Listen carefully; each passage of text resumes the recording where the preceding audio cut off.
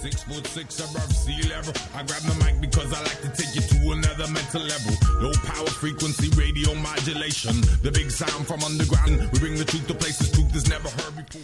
Good afternoon and welcome to A Public Affair. My name is Rochelle Wilson and I'll be your host this hour.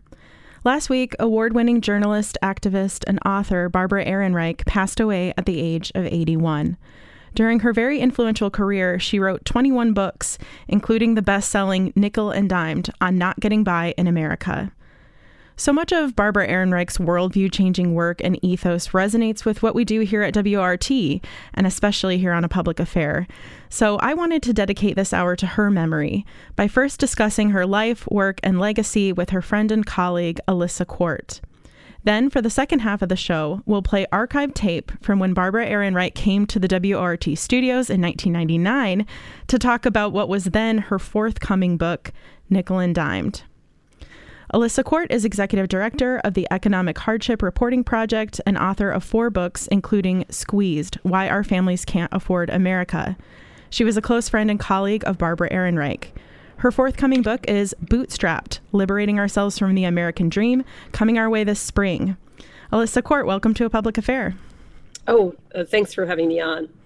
Yeah, thank you so much for making the time to join us to discuss this legacy. I know that you've been doing a lot of this work lately. And first of all, I do want to express my condolences for the loss of your friend. Oh, thank you. Yeah, it's actually it's been extremely hard, but talking about her helps. Well, that's wonderful to hear. And to those of you out there listening who have a brief comment that you'd like to share about how you've been influenced by the work of Barbara Ehrenreich, we can take your calls until just before 12:30 p.m. today. The phone number is 608-256-2001, extension 9. Barbara Ehrenreich's work has been so influential across decades. She's kind of like a rock star or an intellectual fairy godmother for many of us who have read her work from the distance. Alyssa Court, when did you first come across Barbara's work and how did your paths end up intersecting? Well, like many people of my generation, I'm Gen X, I came upon her work through, I think it was like in college. I was in my 20s or I was a late teenager, and it was the book Fear of Falling, which I think had just come out. Came out in 1989, and it was about the contraction of the middle class and their status anxiety, and it was just so brilliantly funny and well written, and it really changed my life. I remember reading it in a public park and being like, this is the kind of work I want to do. So how did you end up meeting Barbara in person and coming to be her colleague? Well, she supported a film I wrote and produced called The Last Clinic. It was actually a multimedia project that was made with Maisie Crow, who's a fantastic director. And it was about the clinic at the center of Dobbs. But 10 years ago, very few people were interested in it. And so Maisie spent a year there or something like that. And I wrote and produced it. So I was involved a little more tangentially. But I had talked to her. She had just started EHRP about funding it. And she just knew so much about reproductive rights. She knew about the story of Jane, and I feel like she was friendly with people who were in Jane, the underground abortion collective that helped women when it was pre-Roe get abortions. And then she also had been part of like women's movements, consciousness groups kind of that discussed reproductive freedom, and around the time that she wrote her first book, Witches and Midwives. So I just was struck by the range of her mind. I had identified her as someone who wrote mostly about class, and I was like, wow, no, she knows a lot about this as well. I've noticed that too, as I've been kind of reviewing her work. It's like her fingerprints are all over everything. Like any topic that you might want to discuss, it seems like she would weigh in and have something to say about it. Alyssa Court, your book Squeezed was actually compared to Nickel and Dimed. How did that make you feel?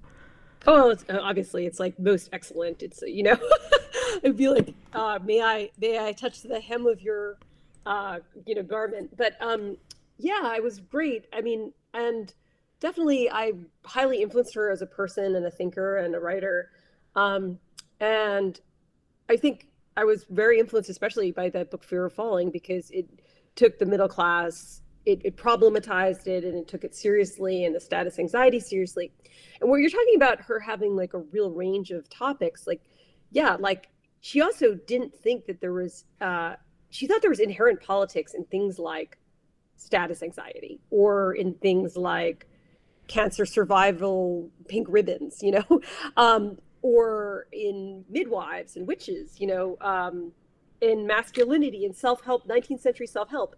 She saw the political meaning in that in a way that few others did, because often politics is seen as like a inside the beltway thing, or it's seen as a frontline activist thing, which she was also, but it's not seen in everyday life. And I feel like that was one of her brilliant additions. Right. Well, her most recent writing grappled with her own battle with cancer and with the U.S. healthcare system. And it just, that mark that you're talking about, where she's able to make these things that I think would otherwise feel sort of existential and individual, end up being kind of a collective problem, would you say? Yeah, absolutely. And also they might seem minor, just like the stuff of life, the contours of life. They might seem, cultural, right? But she takes them, like, for instance, I'm thinking of her book, Dancing in the Streets, which was about expression through music and physical movement across history, right? Like, you could say, oh, a dance party. What's the inherent political power of that? But for her, there was an immense amount of power in that. It was a liberatory act, dancing. So I think like that kind of thing actually also helped people see the political power that they had in their own lives and in their communities. If you're just joining us, you're listening to A Public Affair on WORT 89.9 FM Madison. My name is Rochelle Wilson, and today we're reflecting on the life and legacy of journalist, activist, and author Barbara Ehrenreich with one of her dear friends and colleagues, Alyssa Court. And if you were influenced by the work of Barbara Ehrenreich, we want to hear from you. We have a shortened amount of time, only until about 12:30 today. So you'll want to pick up that phone right now. The number is 608-256-2001.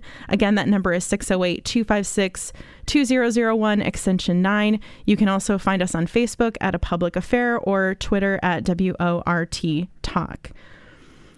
So I wanted to read this excerpt from Nickel and Dimed that's been making the rounds on the internet. And as you can tell, maybe you said you were Gen X and Fear of Falling was kind of your introduction to Barbara Ehrenreich, and I'm millennial. And so I feel like Nickel and Dimed is kind of our generation's introduction to the work of Barbara Ehrenreich. But I wanted to read this quotation, quote, "When someone works for less pay than she can live on, she has made a great sacrifice for you. The working poor are in fact the major philanthropists of our society.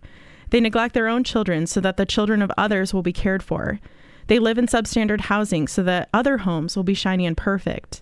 They endure privation so that inflation will be low and stock prices high. To be a member of the working poor is to be an anonymous donor, a nameless benefactor to everyone." End quote. And in some ways, Nickel and Dimed is very of its time, coming on the heels of the welfare reform of the late 90s. And yet, on the other hand, not that much has changed. So in 2001, when the book was published, the federal minimum wage had just gotten bumped up to $6.25. Today, over 20 years later, it's only $7.25. Alyssa Court, what did Barbara make of this? Oh, I mean, this was her battle, and she was completely appalled by the way that poverty and even economic instability of people who were working class was demonized and used as political currency by various administrations, as you put it, also by the Clinton administration, but also later by Bush too, and by Trump. And so I think she just thought it was incredibly important that we tell these stories. And that's why I wrote my book Squeezed, and why I've been trying to get, along with my colleagues at Economic Hardship Reporting Project, the nonprofit that I run that she founded, trying to get people to write about what it means to be living on that kind of money an hour. It means selling your plasma. It means working in a factory where you might see blood on the floor, as one of our contributors had. It means being evicted. So I think that Barbara was completely committed to having as many accounts of this in the public domain as possible. Yeah, and I keep thinking, I know that she's been here to witness the pandemic for the last couple years, but didn't have, a full-length book come out. What was her take on kind of disaster capitalism and the pandemic and how all of that played out?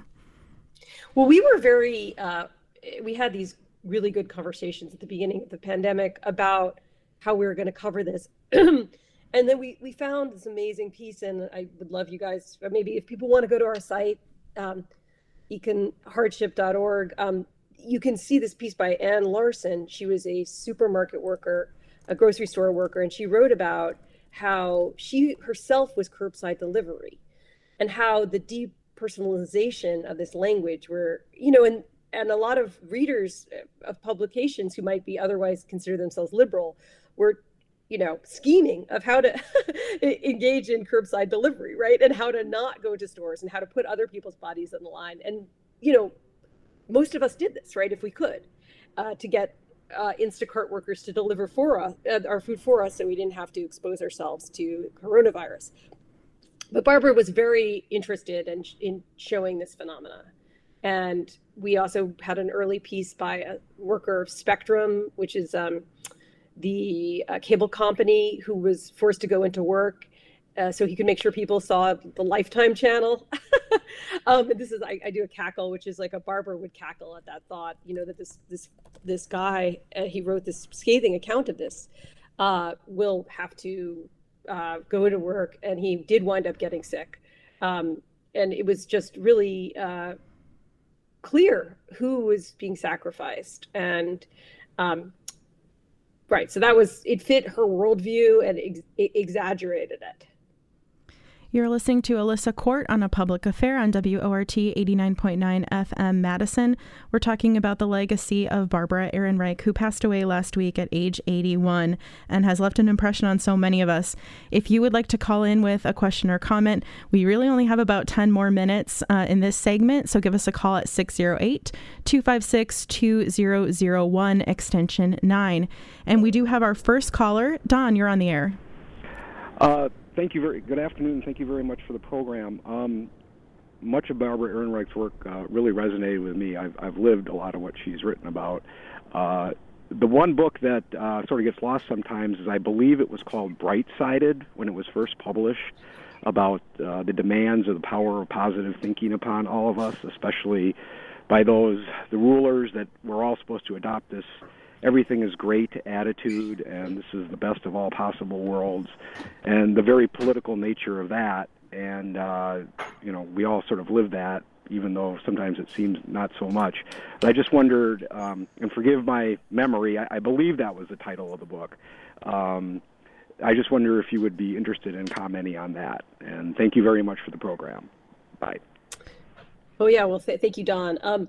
That was one of my favorite books too. And yeah, it does get lost. And I feel like it epitomizes her humor also, which can't be forgotten. I mean, I think she's one of the great political satirists, up there with, Jonathan Swift, and, part of a line, where some of the best writing uses humor to turn what we think we know upside down, which was sort of her technique constantly. The philanthropists of society say, or another sentence of hers was, only the rich can afford to write about poverty. So she's using an inversion and an absurdity to get at the truth. With Bright-Sided, she did that too. And again, this is going back to, Rochelle, what you were saying about everyday life. I mean, she had breast cancer. She had gone into these waiting rooms. She had treatments, and she'd gotten like makeup bags filled with girly stuff, lipsticks. And this was supposedly good for you, survivor. And in ordinary political writing, like, this kind of detail would be shunted to the side, right? This is not political. We're very serious people, and we don't write about, cancer survivor, breast cancer awareness gift bags. But I mean, for her, she was like, no, this is about reinforcing gender and commercialism in a moment when women are at their most fragile. And, rather than organizing, helping them organize themselves for better healthcare that might have prevented having breast cancer. So it was like, and her overall feeling about self-help was that was what most of it did. It was there's a phrase by the philosopher Zizek, the obscene supplement, and that's the thing that lets the steam out of politics by giving the people something else. I mean, I guess opiate for the masses is another way to think about it. But like, they gave people self-help. They give people self-help as to disable their political anger and their political energies, right? To satiate it and to sop it. So I think that was her feeling. And she also just had a field day with the extremes that some of this stuff took. Also in Bait and Switch, which is another good one, where she went into white collar, undercover in the white collar world. She also saw a lot of that too, motivational speakers, and just, you could just see the pleasure she took in taking these people down. So, I mean, some of it was the sheer joy and humor of attacking hypocrisy. I love a journalist who takes down a thought leader. I mean, could there be anything sweeter? And I wanted to dig into something you were just saying, because I think a lot of times class politics does sort of get gendered either male or like neutral somehow, that if something is gendered for women or considered female or more feminine, that it kind of is something else. What was Barbara's take on gender, and how she, as a woman doing this work, kind of fit into it? Oh, she was such a feminist, and the best kind of feminist in my book. I mean, she would always, and like they use the word intersectional now, and to me it's like kind of, it can be an exhausting word sometimes, like every single intersection, but her main intersections around gender and class were completely new, it felt like, and when she was pushing for them. I mean, waitressing, cleaning, in Nickel and Dimed, going up the liberal feminist ladder in Bait and Switch, Bright-Sided, where she was, her, where breast cancer and other gender-specific cancers were being targeted by commercial interests, right? And mocking that. It was crucial. And she had a real sense of solidarity with other women. I mean, she was a real feminist thinker, but also a feminist to her collaborators. Like, I'm thinking of, Deirdre English and Arlie Hochschild. She was very graceful and generous, and she was really graceful and generous with me. We were a team, and she shared her thoughts, she shared her content, and I took over this project, and she was very collaborative, honestly, and interested in women, interested in younger women who would carry on her legacy. And that is really not that common, and very wonderful. You're listening to Alyssa Court reflecting on her friend and colleague, the late Barbara Ehrenreich, here on WORT 89.9 FM Madison. We only have about 5 minutes to take your calls and reflections about Barbara Ehrenreich. So if you'd like to call in, it's 608-256-2001, extension 9. And we actually do have Greg on the line. Greg, you're on the air. Hi, thank you. Yeah, I just wanted to put in my 2 cents about how profoundly important Barbara Ehrenreich's work has been to me all my life. And I wanted to mention maybe a lesser-known part of her great work, which was a novel that she wrote in 2020 called Kipper's Game.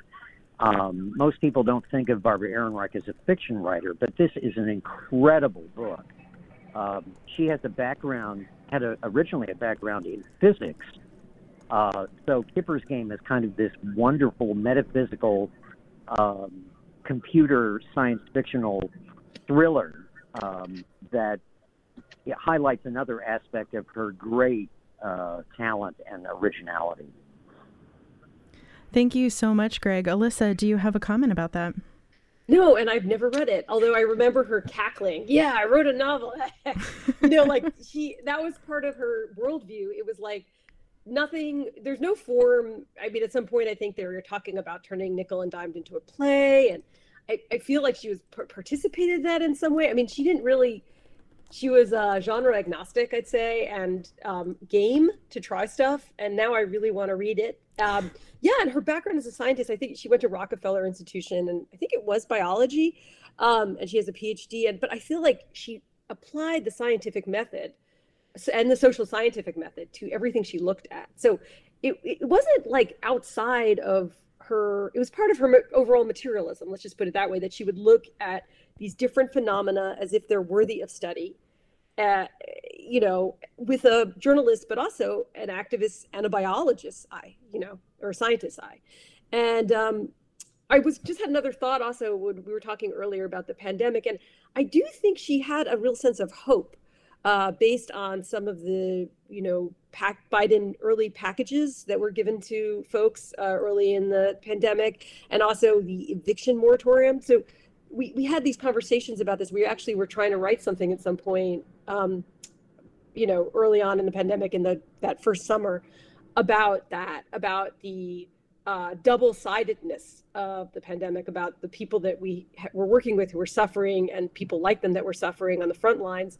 And then also the kind of top-down transformative policies that were being pushed through, the most transformative since the New Deal.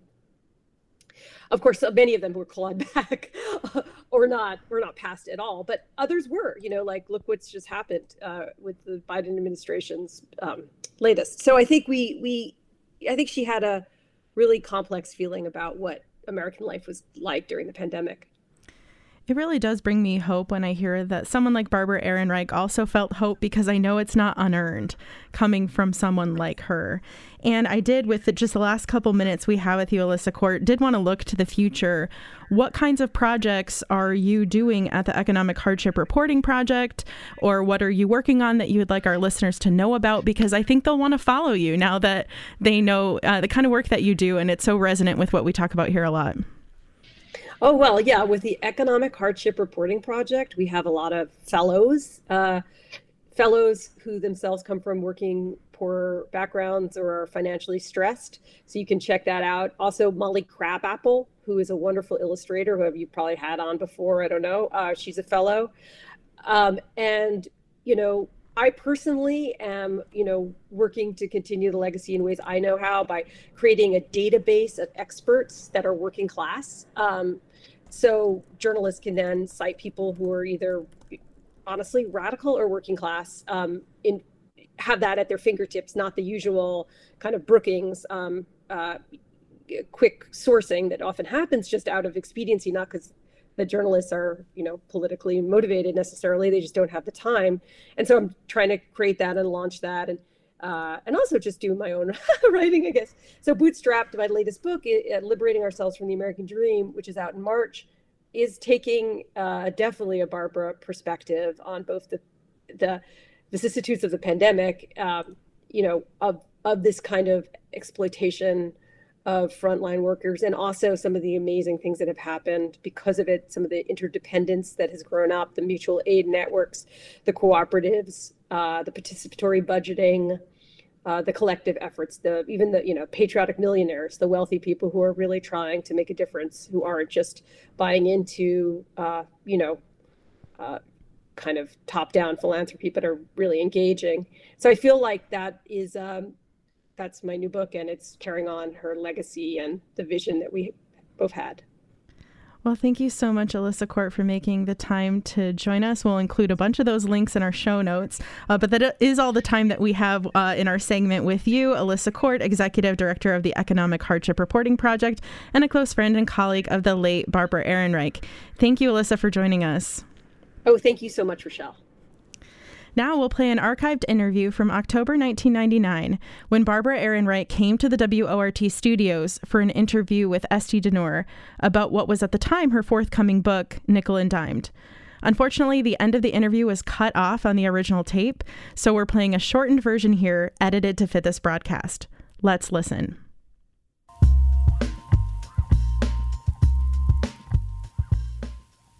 And hello, welcome to you all to A Public Affair. My guest today is Barbara Ehrenreich, a well-known journalist, and I called you in my publicity also a public intellectual, which I believe is something you call yourself, isn't it? Or is that my invention? I didn't make up that term. I think it's a polite way of saying an unemployed person. One of those, in one of these pledge drive shows, we talked to Michael Parenti, who we talked about his new book, which is called History as Mystery, which is about how they don't teach really history in this country, and how historians who talk about what history really was can't find employment. Mm-hmm. So I guess that's your situation too, to some degree. Oh no, part of it is by choice. I have not sought academic careers or anything, because I've made a living freelancing and enjoy that. Oops. And we're trying to get that mic a little closer. Okay, can you All hear right. me? Yeah, thanks. Yeah, no, it's I enjoy my independence, and I teach part-time at different times too. Okay. And we are here partially to talk about work, which is the topic also of your talk later today at the Haven Center. Do you have the details of your... At 3 o'clock in, I think it's Bascom Hall. On the campus. Mm-hmm. Okay, so what is that talk about? Nickel and dimed. What did you do? Well, it all starts with my being very, very frustrated by the rhetoric around welfare reform. Starting, earlier in the 90s, the idea was, well, if you could just get these women off welfare and if they get a job, all their problems will be solved, right? They'll be lifted out of poverty, they'll feel independent, their self-esteem will shoot up and everything. Well, I could, just do the arithmetic. The jobs that you're likely to get, the sort of entry-level jobs you're likely to get if you've been at home raising children, for example, pay $6, $7, maybe $7.50 an hour. And then you can look at rents in the area, and you can just, it's just arithmetic. It's not going to work.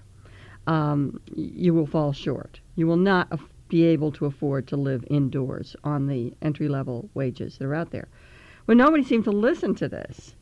And so I decided to do something different as a journalist, and that is to put myself in that situation to an extent. Obviously it wasn't the same as, coming off of welfare.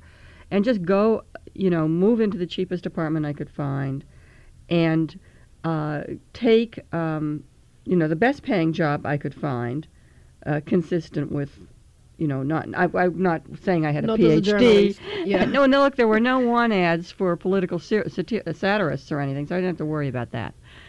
And I've done this twice now.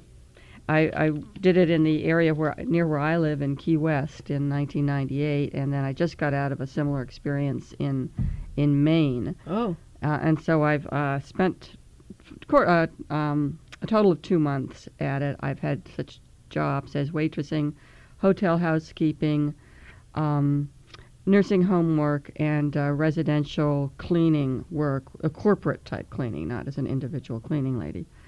And yes, it's true. It's true. If you make those kinds of wages, you can't afford to pay rent. It feels to me like I've gone to a lot of effort to prove a simple arithmetic proposition. Mm-hmm. But that's what I wrote up. The first experience in Key West, it was an article in Harper's in January '99, and that got a lot more response than most of the things I've written that were more dry, that just gave the numbers. So I'm continuing with that approach, and have this other life now as a low-wage worker in various places. That's interesting. I have to tell you, I was starting to tell you that when we were sitting outside the studio, but I never got to finish it, that when I started reading it, I had a real knee-jerk reaction because I myself have lived in poverty. I was a welfare mother for some long, hard years, and it kind of made me... I had this knee-jerk reaction to, middle-class person trying to get in there and see how it's like. But I have to say, the article, anyway, changed my attitude. Well, I had no intention or idea of experiencing poverty by doing something like this for a month. As I said in the article, I have experienced poverty, when my kids were small at various times. Or as close to it as I want to get. Yeah. I don't think it's something, Because you're right. You write somewhere there that the smell of poverty is the smell of fear, and I think that is so true. It scares me. And so I was very much a journalist. I was just, let's see what kind of work you have to do for this kind of pay, how little money I can spend and still get by.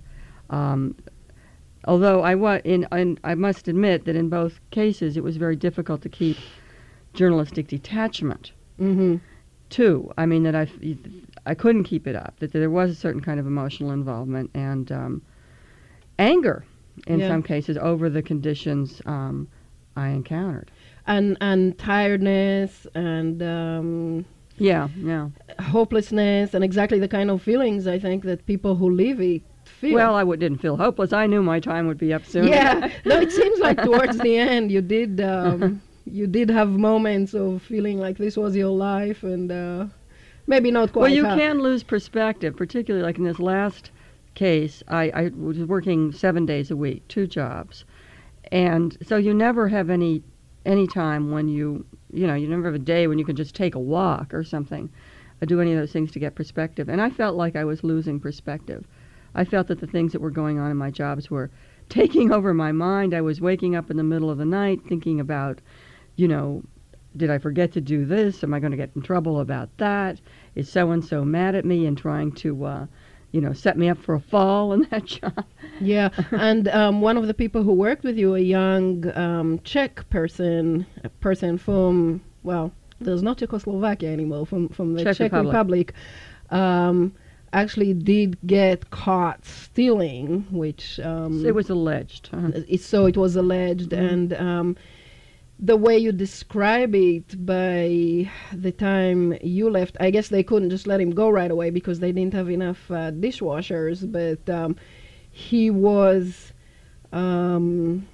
looking like a man who's going to get hanged. Yes, yeah, and I felt, I think the worst thing for me in all of these jobs is the helplessness. My impulse, and this comes from being a middle-class reformer and so on, is stop this injustice, Barbara is here, we will do something about this can't happen. But when, and I did come out of character a little bit in certainly the most recent case, but I just didn't see what I could do. And also I was feeling a little bit of the intimidation too. Right. Yeah. Let's talk about management. What is the role of management in these low-level jobs? Well, there are different kinds. In the restaurants I was a waitress in, which are, I should say, not fine dining restaurants, much more closer to your truck stop level, but they were corporate things. They were part of national chains. These are not mom and pop situations. The management was not paid so well themselves. I mean, these are people making maybe $20,000 a year. But it was hard to see what they did. A good manager could pitch in and help wait on tables, could help the cook out, but they didn't always do that. And so often you just had this guy sitting on his butt, and his real function was just to watch us. You were under surveillance. Were you going to steal something? I don't know, what? Put a sugar cube in your pocket? Were you going to, were you taking drugs? Spending too much time in the ladies' room, etc. So I figure in that situation their job is to monitor a workforce which management does not trust and has good reason not to trust. If you pay people that little, it shows you have no respect for them. And when people know they're getting no respect, their attitude changes. You also keep them in poverty, so they must resort to other means to just maintain, especially those who have kids. Well, I never witnessed any theft in that case. In the house cleaning job, I again never witnessed theft, but it clearly was happening. I mean, there was an incident which our boss summoned us for a meeting about, and I could understand it. I mean, we were getting paid dreadfully little, and you would be cleaning very wealthy houses. Some of them would qualify as mansions, or at least Mac mansions, the new 5-bathroom kind of deal. And people, the owners might leave out a stack of bills. And they've got somebody cleaning who probably does not have $1 worth of change in her pocket. And that's for lunch and everything else for the day. Mm-hmm. So, it's almost an invitation to theft. I mean, do you think they do it to see if people will steal, or they just don't think about the fact that they have money there? That was rumored. I mean, I have no evidence on this, but it was said to me, this was just, sort of the folklore of the workplace, was that some people would leave out valuables and have a video camera poised there to watch to see if you would try to take them. It's interesting that even if that's not true, the fact that this is the lore of the job tells you a lot about the job itself. Oh, yeah. And about the feeling about these people who employ you. I mean, we went into these houses in teams. We were not alone, though you could be alone in a room, the room you were working on. But we were told that we were to assume that we were being videotaped at all times, so that they couldn't physically supervise us, but they could make us, they could internalize that in your head. It's somewhat of a parable to the situation of your average person in the modern world, isn't it, or the United States of nowadays? Well, it reminds me of something Foucault wrote about, which was a prison designed in the 18th century, which was designed so every person's every move could be observed from a central spot at all times. Which is kind of the way prisons are nowadays, and I think it's to a large degree the way. If it isn't the case in the United States, I think people feel that way very much, don't they? That they're being watched, that Big Brother is out there, and Well, in the workplace you are. In the workplace you have no right to privacy, and this was a shock to me. From the beginning, I was warned by fellow workers, don't have anything in your purse you don't want the boss to see. I said, huh? It's my purse. But I found out, in fact, I checked with a friend who's a union organizer. I said, what's going on here? And my friend said, yes, they can. Anything you bring with you, once it's on the boss's property, is his or hers to go into. So you really? You have no. And I think are there other invasions of privacy? I think drug testing is an invasion of privacy. I mean, I don't think it's anybody's business what you ingest when you're not at work, and then they give you personality tests. Even for the most low-paid jobs, you might have to spend 15 minutes taking a, quote, survey or, quote, personality test. You actually mentioned one of them that you took for the Winn-Dixie supermarket, and I was wondering what you answered to the questions. Is safety on the job the responsibility of management, and would you turn a fellow worker if you caught him stealing? Oh, yes, I would turn a fellow worker in if I caught him stealing. You want to get the job. I mean, you say yes. Sure, the tests are a joke. I mean, if you can't figure out what the answer is supposed to be on these things. Have you seen those situations where workers turned each other in, or is there somewhat of a solidarity, at least among the lowest level workers? I think it varies from place to place. I mean, different places have different kinds of morale and spirit. The house cleaning place was a very depressed, sort of sullen mood, I thought. And then, people would rat each other out for tiny infractions of the rules. Yeah. And the boss, who was a franchise owner in this case, not a man, he owned the little franchise. He encouraged that. He said if if somebody was absent, he would get somebody who knew to be her friend to go after her and say, are you really sick, etc. So he would use people against each other. Do they get paid for ratting each other out? Or? I don't think so. No. Gee, that's very disturbing. So, it is. So there's that, and then there's the low-level management who are paid very little, and their job is basically to make everybody else's life miserable. And then again, I think it's at the Winn-Dixie where when you went in the room where you were to wait for your interview, there was this big poster of how dangerous a union can be to your work health. Yeah, it just said something about beware. A union organizer will come and will promise you anything, but I can't remember. Then they'll rape your mama. They didn't go that far, but. So okay. So what about worker solidarity and class consciousness and things like that? Well, see, I was not there to be an ethnographer and to study my fellow workers.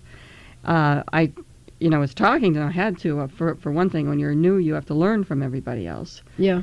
And I needed, company and support and friendship.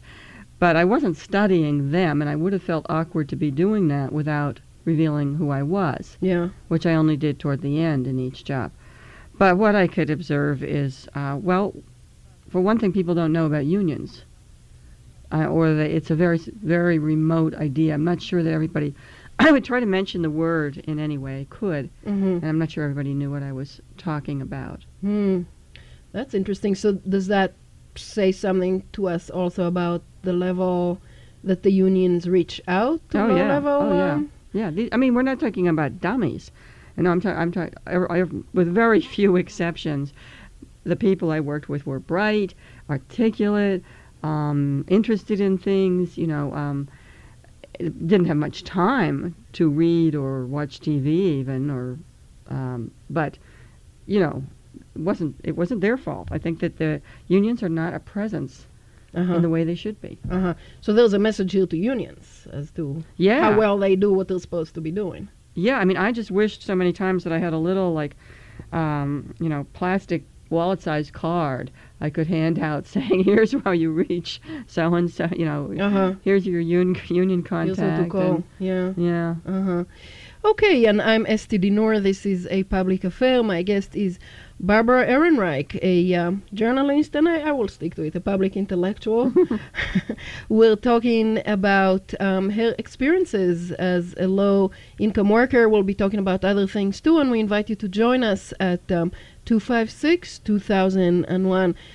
Now, Barbara, the minimum wage has not gone up as much as inflation has and as much as living costs have. What can you say about that? Well, there hasn't been enough pressure to bring it up. This should be a major concern. It should affect all sorts of people, because a change in the minimum wage can help lift all boats, or at least all of those people in the 40 or 50% of the workforce that are blue collar, pink collar, etc. It's $5.15 an hour now. That is not a subsistence wage. I won't even use the word living. That's an insult. That's impossible. Yeah, and do you have any numbers there of how things have changed? These have been handed to me, but I don't see. I can't give you the exact numbers on how it has failed to change over the years. I should also point out that a lot of people are exempted from that minimum wage, as ridiculous as it is. Farm workers, for example, restaurant workers. Do you know what we got paid as waitresses? And this again, national chain, very familiar. I don't want to say the name. I'm not looking for lawsuits from them, but we were paid $2.15 an hour. Now that's less than half the minimum wage, and the rest was supposed to be tips. And it's an interesting fact that actually a very tragic fact, that a lot of these people you were working with were basically homeless. Yeah. No, my big question was, well, how do people do it on these wages? Well, and they don't. They don't. Yeah. Some of the people I worked with would not have considered themselves homeless because they had a van to sleep in. Yeah. Or a car to sleep in. Yeah. They think homeless is you're actually on the street. Other people would share a motel room, and that at first scandalized me. And like the good middle-class reformer that I am, I said, hey, how can you do that? You're paying $40 a night. Why don't you rent an apartment? Well, they said, where would we get the money for the security deposit in the first month's rent? Right. And then that was like, duh. naturally, that is an insurmountable barrier. Now, in the most recent stint in Maine, I did not see any evidence of homelessness among my coworkers. People seem to have large extended families. They live in multi-generational situations or with roommates. But I did see evidence of hunger. Uh-huh. And that was extremely appalling. To work, this is hard labor, this is heavy labor, under a great deal of time pressure. We worked up to 9 hours a day, and there were people who ate nothing during that 9 hours and had no money in their pockets. Yeah. And I hate to think about what happens to their kids. We have callers on the line, so let's get to the phones. The number here is 256-2001. Caller, you're on the air. Hi, I have a question. The apology for minimum wage is that you're supposed to use this as an entry-level job and then go get a new job that pays better. And I'm wondering if the short time that you were at these places, how many of your fellow workers got promoted or quit their jobs to go do something better? And how many of them were stuck there for a long time? Well, Pete, there is high turnover in the low-wage workforce in general, but it's more of a churning than a steady movement up, as far as I could see. One reason, for moving on to another job wasn't so much the money, but in some of these jobs, the physical, the price of working in them. The cleaning job, for example, produces repetitive stress injuries. Backs go out, knees goes. You have to scrub floors on your hands and knees for some sick, archaic reason. And so most people that I saw move on were talking about their health as much as anything, and they were moving on to equally low-paying jobs. Mm-hmm. And another point is that most of these people don't have any kind of health care. Well, you can get most of the jobs I worked in did offer health insurance after 3 months of work, but it was at the kind where you had to contribute a great deal out of your own wages. And not very good. So a lot of people passed on that. It just wasn't worth it. Yeah, you can't afford it. Yeah. Okay, let's get to our next caller. Hi, you're on the air. Hi there. Thanks a lot for your efforts, and I commend your effort to do this. I'd like to see you follow up on a person in that same type of situation who gets their credit rating damaged, and do a little expose on the credit rating system and how there's just a variety of syndromes that seem to happen. Basically, if you get into a jam, declare bankruptcy. The old myth is 7 years and you have a free record. I'm going on 10 years, and there's absolutely no free record. There's no positive side to the ledger as far as credit rating. There's only negative marks.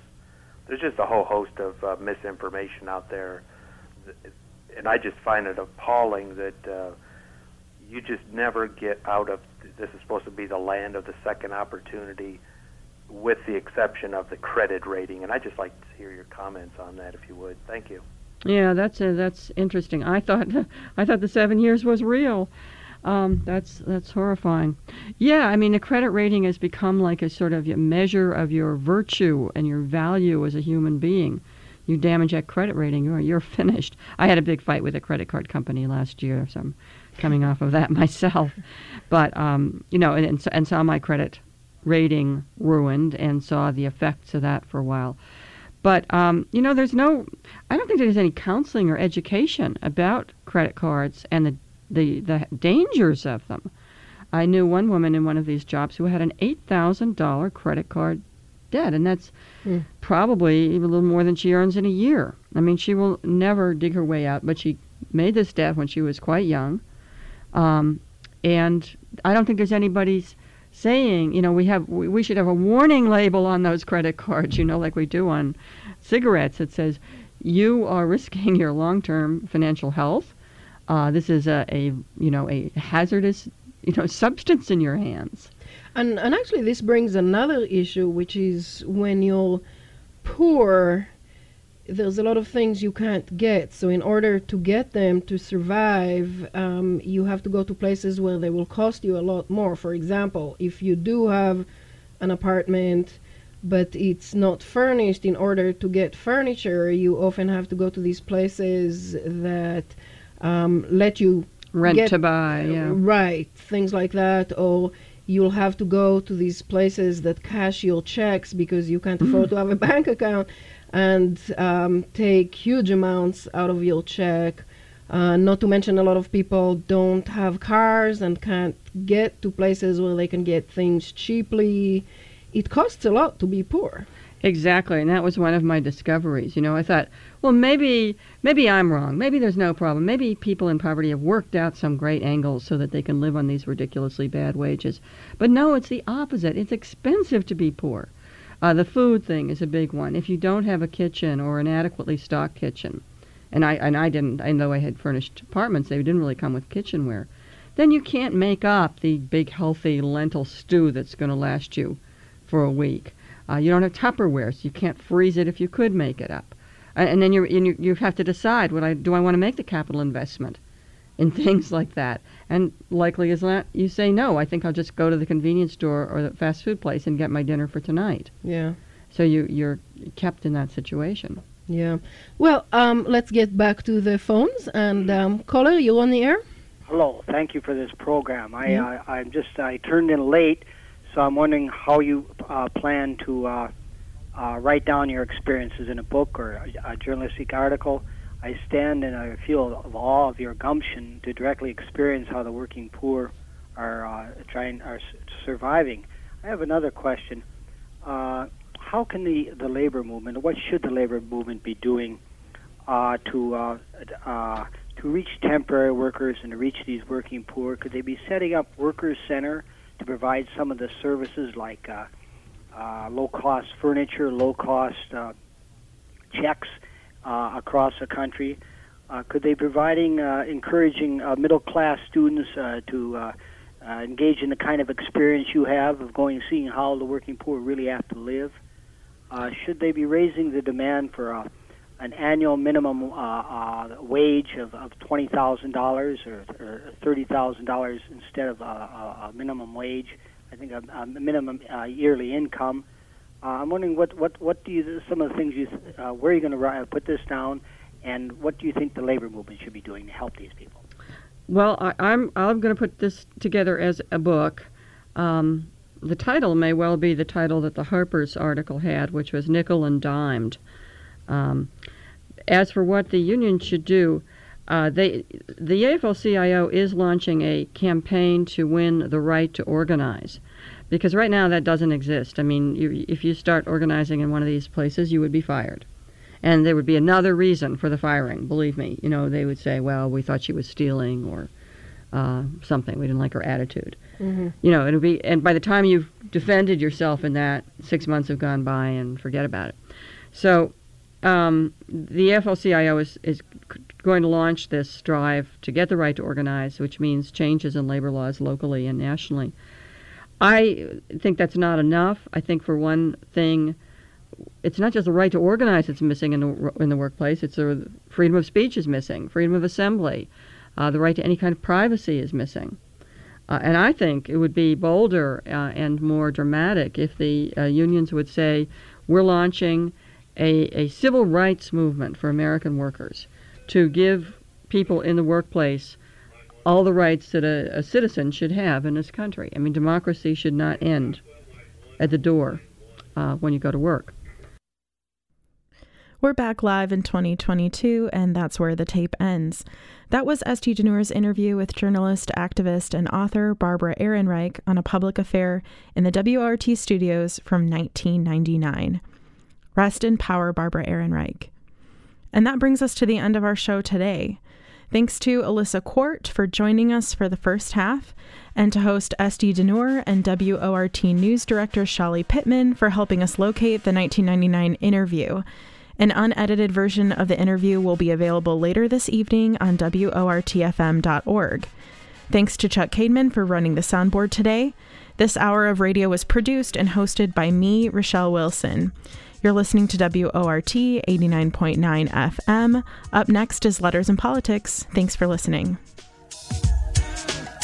6'6" above sea level. I grab the mic because I like to take you to another mental level. Low power frequency radio modulation.